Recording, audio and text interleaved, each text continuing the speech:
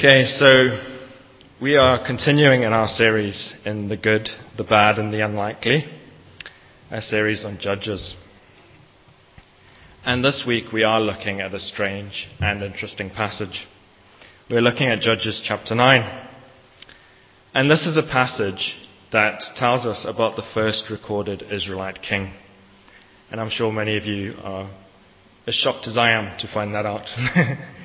But that's what it is. So we're not looking at a judge, but we're looking at a king. And I'm also going to get straight into reading from the passage as our introduction. So if you can turn to Judges 9, we're going to read 1 to 6 together. And that's 252 in your Pew Bibles.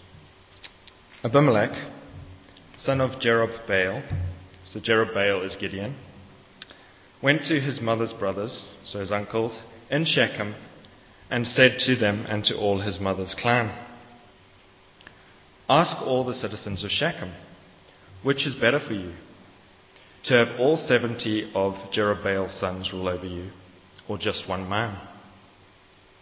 Remember, I am your flesh and blood." When the brothers, his uncles, repeated all this to the citizens of Shechem, they were inclined to follow Abimelech, for they said, "He is our brother." They gave him 70 shekels of silver from the temple of Baal Berith, which means Lord of the Covenant, but not God, a Baal, one of the Baals. And Abimelech used this money to hire reckless adventurers, basically mercenaries, who became his followers. He went to his father's home in Ophrah, and on one stone murdered his 70 brothers, the sons of Jerubbaal. And I think that the implication here is that he sacrificed them. But Jotham, the youngest son of Jerubbaal, escaped by hiding. Then all the citizens of Shechem and Beth Milo gathered beside the great tree at the pillar in Shechem to crown Abimelech king. So quite an introduction. Before we start or go any further, I'd like us to rewind a bit and figure out what's happening here and what has led us to this point. Judges chapter 9 is not a chapter that stands on its own, but it's inextricably linked with the 3 chapters preceding it. Chapters 6, 7, and 8. And if you've been here over the past couple of weeks, you will know that chapters 6 to 8 give us the story of Gideon. In this chapter, chapter 9, Gideon is referred to as Jerubbaal, a name that Gideon receives in chapter 6. And he receives this name because what he's done is he's gone and he's destroyed his father's altar to Baal, and he's destroyed the Asherah pole, and the people weren't too chuffed with this, so they decide they're going to come out and kill him. But Gideon's father defends him and says, basically, look, if Baal is a true god, he can defend himself, don't kill him. And so the people accept this and they give him the name Jerubbaal, which means let Baal contend. And we find as we go through Gideon's life that Baal cannot contend. In Judges chapter 8, verse 32, we're told that Gideon lives to a ripe old age. And in Judges chapter 8, verse 20 years, we get the suggestion that he reigned for 40 years. And that the land was at peace during that time. So we see that Baal could not contend. We will find, however, that as we go through this passage, that our God, Yahweh, can contend, and that Abimelech's rule is very short-lived. And I think that the fact that they call Gideon Jerubbaal throughout this chapter, instead of calling him Gideon, just highlights the fact that Abimelech is not following in his father's footsteps. He's going a different direction. So you may ask the question, why is that? Why isn't Gideon following his father Gideon? Why isn't Abimelech following his father Gideon? How come he ended up going off the tracks? Roy helpfully alluded to this last week, and as Roy took us through Gideon, he took us through chapter 6, 7, and 8 under 3 titles. Chapter 6 was Gideon's fear. Chapter 7, Gideon's faith. Chapter 8 was Gideon's folly. Most of us are aware of the first 2 titles. We have that pinned down. We've heard those stories often. So we know the story of Gideon fearing, and so testing God by putting out a fleece in order to find out whether it is actually God speaking to him. And we know the stories of Gideon's faith, where he allows God to whittle down his army to just 300 men in order to attack the Midianites, whose even the camels can't be numbered. And so we see a great faith there. But if you're anything like me, you'll be unaware of how Gideon tended to mess up a bit at the end of his life. Gideon's folly. At the end of chapter 8, we have the story of Gideon building, they call it an ephod. And this ephod, which is usually a priestly garment, so I'm not sure what this was, but it was made out of gold, and people came and worshipped it. So it became an idol, whatever it was. And although Gideon said some of the right words sometimes, maybe he didn't back them up. In verses 22 to 24, we see Gideon refusing the Israelites' offer to become a king. But though he says these right words, and he refuses the offer to become a king, the hint is that he starts to live a bit like a king. Gideon took many wives, or at least I'm assuming he did, because he had 70 children. And he had at least one concubine that we know of, so he took many wives. But even the fact that Gideon called this child of his concubine Abimelech highlights the fact that he maybe had started to think of himself as a king. Abimelech, when translated, means my father, the king. Ab is father, Abi, my father, Melech is king. So Abimelech is my father, the king. So that would be one way of maybe translating. He might possibly have been thinking of himself as a king by the time he had Abimelech. It also seems from the beginning of chapter 9 that we've just read that the only choice that these people in Shechem had was either for Gideon's 70 sons to rule over them or for Gideon's one son to rule over them. And either way, this didn't match up with what Gideon had said in verse 23, where he said, I will not rule over you, nor will my sons rule over you, but the Lord will rule over you. So something's gone wrong. Either the people have not listened to Gideon when he said this, or else Gideon and his family have started to take more power than they said they would. And I think maybe the latter is likely. Let's continue reading. We will read from verse 7 to 21.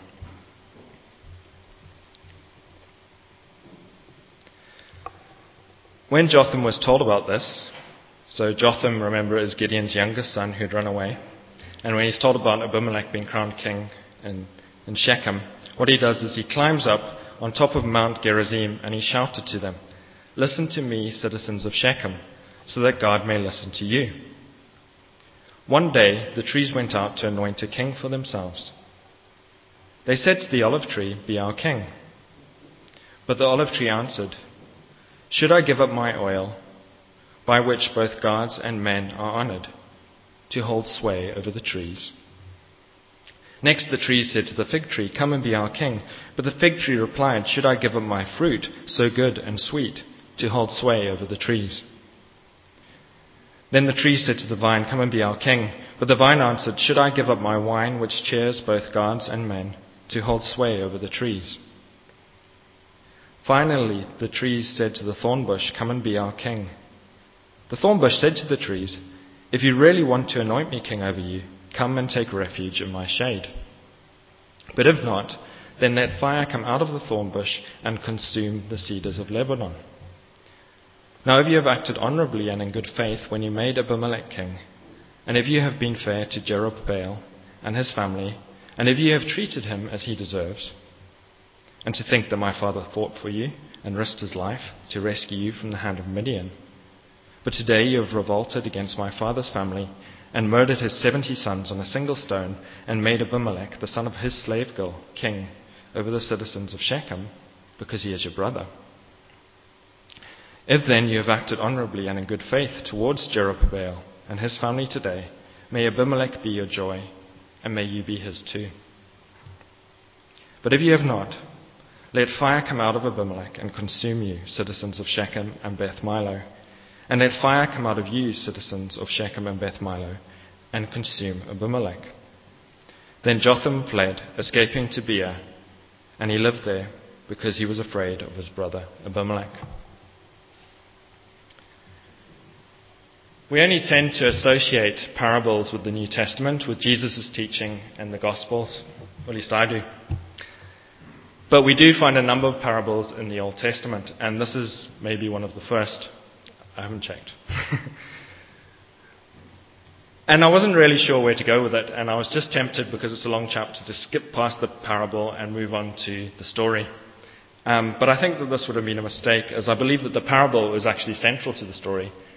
Not just to the story of this chapter, but also to the story of Judges. Judges is all about leadership. And this parable gives us a chance to reflect on how we choose leaders. You'll notice that when the trees wanted to choose a leader, they started by looking at trees that seemed to be good at what they did, trees that were productive. The olive tree produced oil which honored gods and men, and so they went to him, and he refused because he actually thought, well, I don't want to be a leader because I'm doing the job that I was made to do. And the same happened with the fig tree and the grapevine.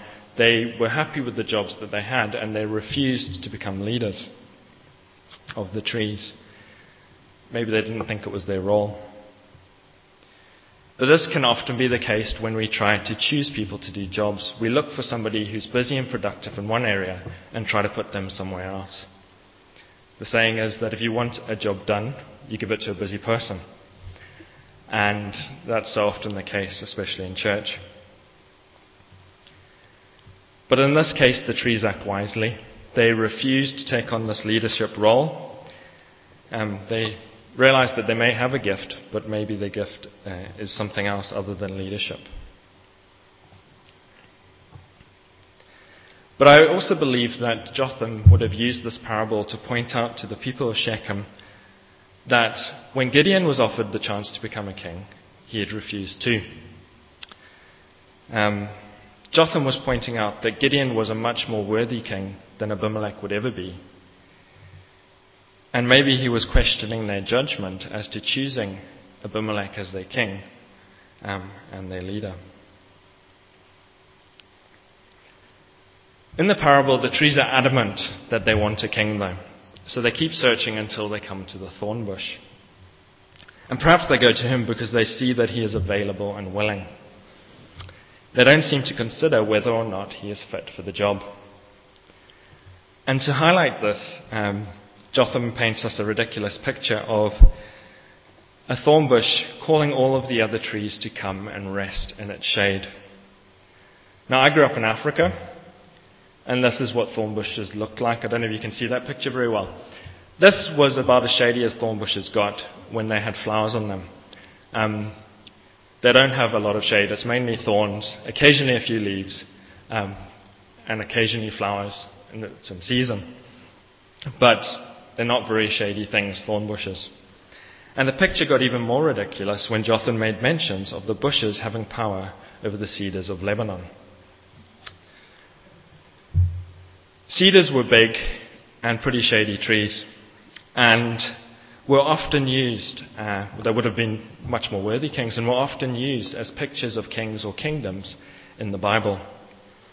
So it's a bit of a ridiculous picture, having this thorn bush trying to rule over the cedars of Lebanon. In the New Testament, Jesus tells us that trees are known by their fruit. And for me, it seems obvious that if we're going to choose leaders, then we need to be choosing people who show the fruit of leadership. Windsor, at the moment, we're looking for a youth pastor, or a youth worker, a youth leader.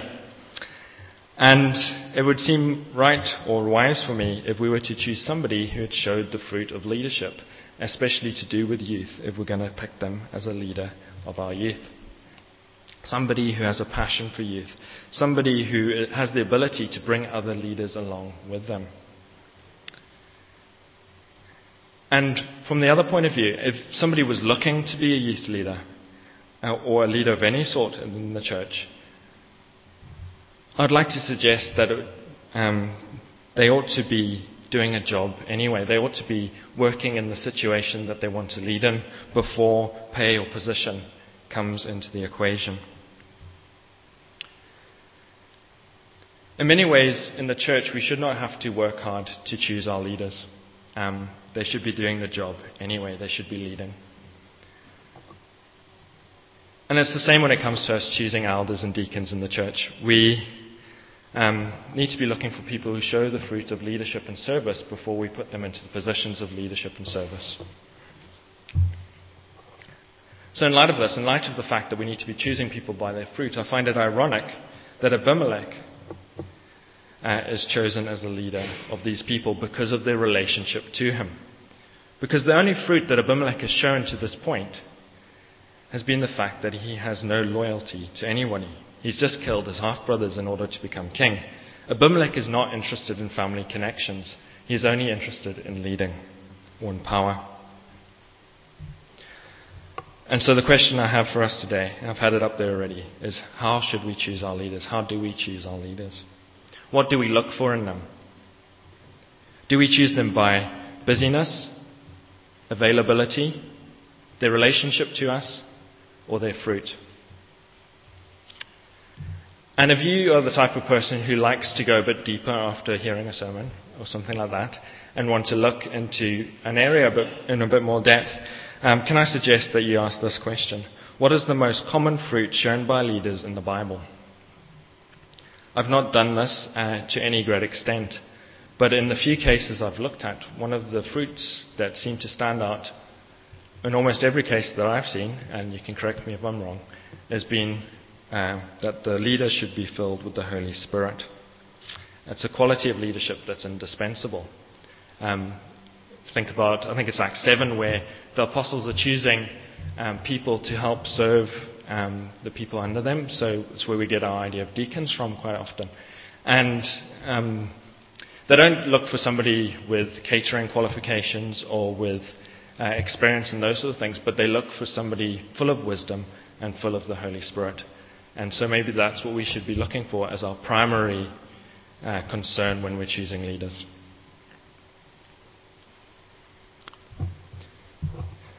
After giving the parable of the trees, Jotham then pronounces a curse on Abimelech and on the people of Shechem and Beth Milo. And this is especially poignant because he does it from the top of Mount Gerizim. Every so often, Israel was to hear the blessings and the curses of God's law. If they were loyal, they were told they would enjoy peace, prosperity, long lives, and more. But if they were disloyal, they would have nothing but war, famine, and disease, and exile. The curses were supposed to be pronounced from the top of a mountain called Mount Ebal. And the blessings were supposed to be pronounced from the top of Mount Gerizim. But things have gotten so bad in Israel that only curses are pronounced from the Mount of Blessing. Jotham's curse is a prophecy of mutual destruction, and he basically tells the people that they're going to judge each other. At the moment in the morning series, we have just started a series on Galatians. And this prophecy reminds me of a verse towards the end of Galatians where it tells us that people reap what they sow. And Jotham is saying, if what you've done is right, then let you have good consequences. But if you've done what isn't good, then may you reap what you sow. So let's see what happens to Abimelech and the people of Shechem. We're going to continue reading, and we'll read again from verse 22 to the end. I know it's a long passage, but it's a story that I don't think we know very well, so it's worth going through.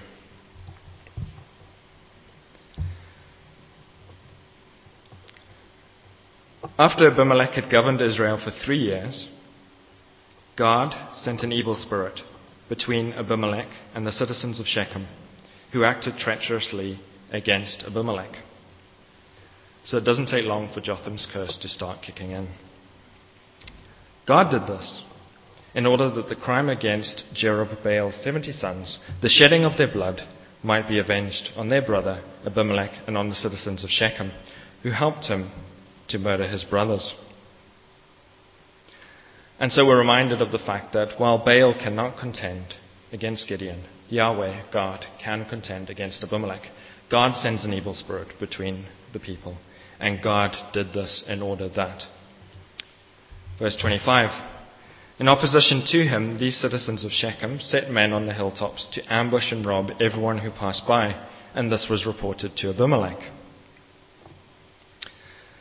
You may wonder why the people would have done that and how that would have hurt Abimelech, but I believe it would have hurt Abimelech in two ways. Abimelech was the king of the area. He would have wanted to trade in order to get wealthy, and merchants would not have come that way if they knew that people were going to get robbed every time they passed by. But it also would have given him a bad reputation as a king. Kings were supposed to be able to control the highways and the byways of their land. And if he couldn't do this, then he would have received a bad reputation. Verse 26. Now Gaal, son of Ebed, moved with his brothers into Shechem, and its citizens put their confidence in him. So somebody new comes on the scene. After they have gone into the fields and gathered the grapes and trodden them, they held a festival in the temple of their God. While they were eating and drinking, they cursed Abimelech. So at harvest time they had a festival and they cursed Abimelech. Then Gaal, son of Ebed, said, Who is Abimelech and who is Shechem that we should be subject to him? Isn't he Jerubbaal's son? And isn't Zebul his deputy? Serve the men of Hamor, Shechem's father. Why should we serve Abimelech? Hamor was a Canaanite, and you can find him in Genesis, where he sells land to Jacob. So some commentaries suggest that Shechem was probably a bit of a mix of Israelites and Canaanites, that the Israelites hadn't driven the Canaanites out of the land during Joshua, and so it was a bit mixed up, a bit like Abimelech himself. Verse 29. If only this people were under my command, this is Gaal speaking, then I would get rid of him. I would say to Abimelech, Call out your whole army. When Zebul, the governor of the city, heard what Gaal, the son of Ebed, said, he was very angry. Under cover, he sent messages to Abimelech, saying, Gaal, son of Ebed, and his brothers have come to Shechem and are stirring up the city against you. Now then, during the night, you and your men should come and lie in wait in the fields. In the morning, at sunrise, advance against the city. When Gaal and his men come out against you, do whatever your hand finds for you to do. So Abimelech and all his troops went out by night and took up concealed positions near Shechem in 4 companies. And over the next section we have a fight between Gaal and Abimelech. Gaal is beaten and he's chased away from the city by Zebul. We'll continue at verse 42. The next day the people of Shechem went out to the fields, and this was reported to Abimelech. So he took his men, he divided them into 3 companies, and he set an ambush in the fields. When he saw the people coming out of the city, he rose to attack them. Abimelech and his companies with him rushed forward into positions at the entrance of the city gate. So he tries to block the people from going back into the city. The people thought they'd be okay once Gaal had left, and so they went about their life as normal. But Abimelech comes and attacks them again. So 2 of his companies rush upon those in the fields and strike them down.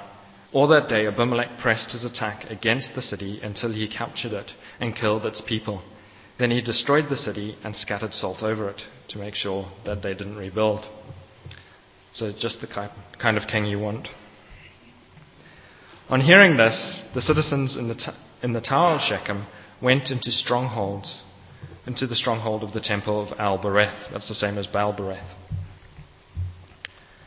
When Abimelech heard that they had assembled there, he and all of his men went up Mount Zalmon.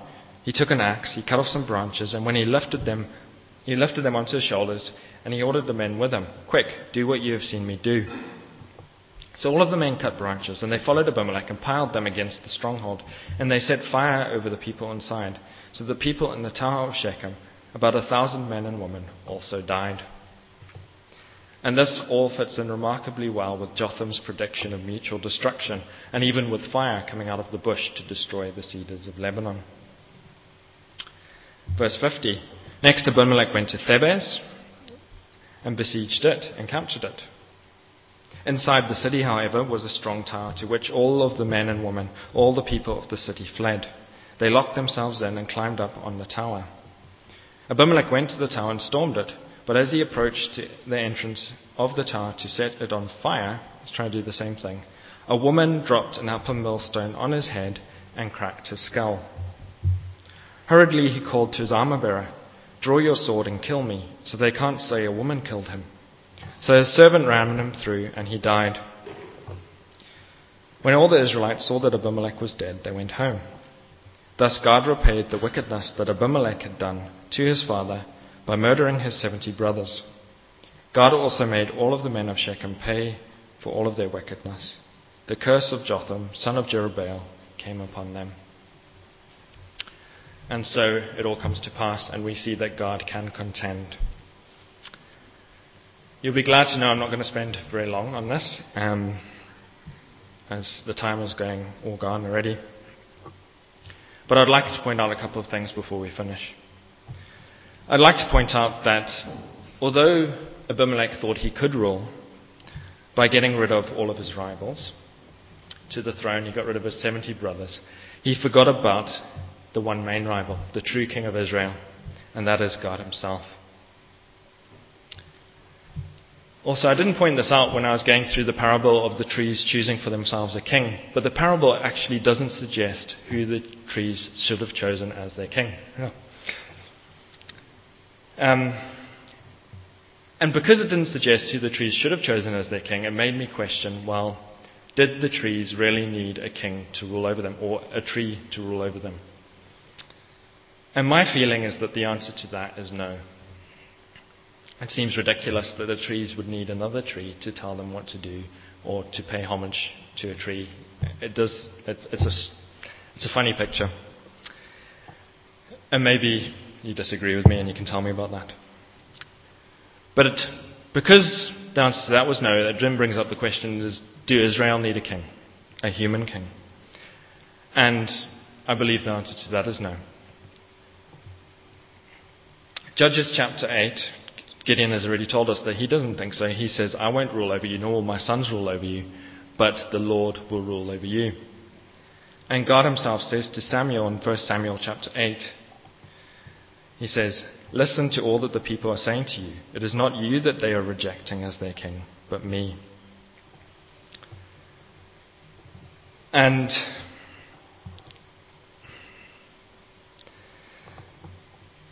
Israel's true king is God himself. And therefore, when Abimelech makes himself king, he is sinning against God. When the Israelites choose a king, they sin against God. And it's really hard to know exactly how that should have worked out, because so often it went wrong in Judges. They seem to go astray and they seem to need leadership. And God gave them leaders. And so we think by the time they get kings, it's a good thing that they've got a king. But they really should have had God as their king. And maybe that's something that we need to think about. How would that look? What would it look like to have God as your king? What would it look like if Israel had actually had God as their king instead of choosing other leaders and kings? And it's quite complicated, and I can't really go into detail about that, but it is an interesting area that I would like to think about more.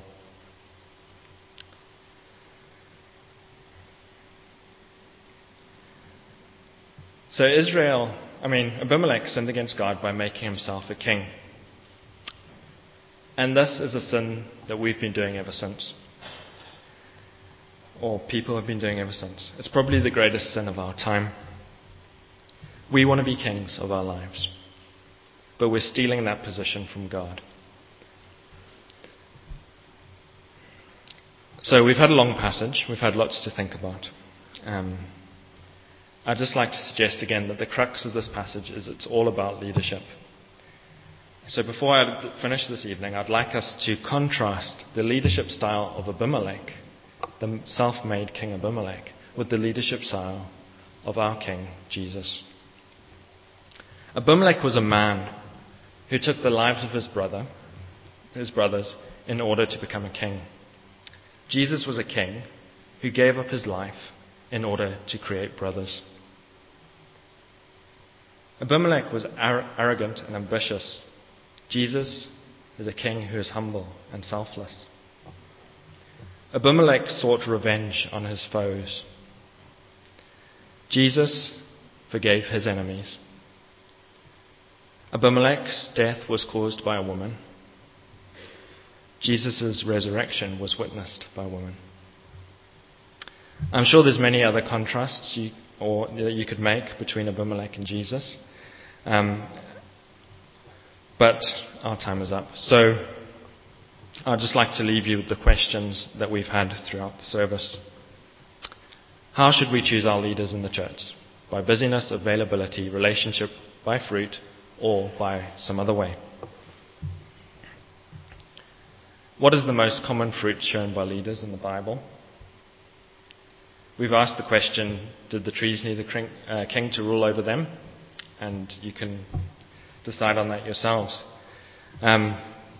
We've suggested that Israel didn't need a king to rule over them. They should have had Jesus as their king, not a human king anyway. But the real question I want you to go away with today is, who or what rules in your life? Have you made God your king, or are you trying to rule in your life?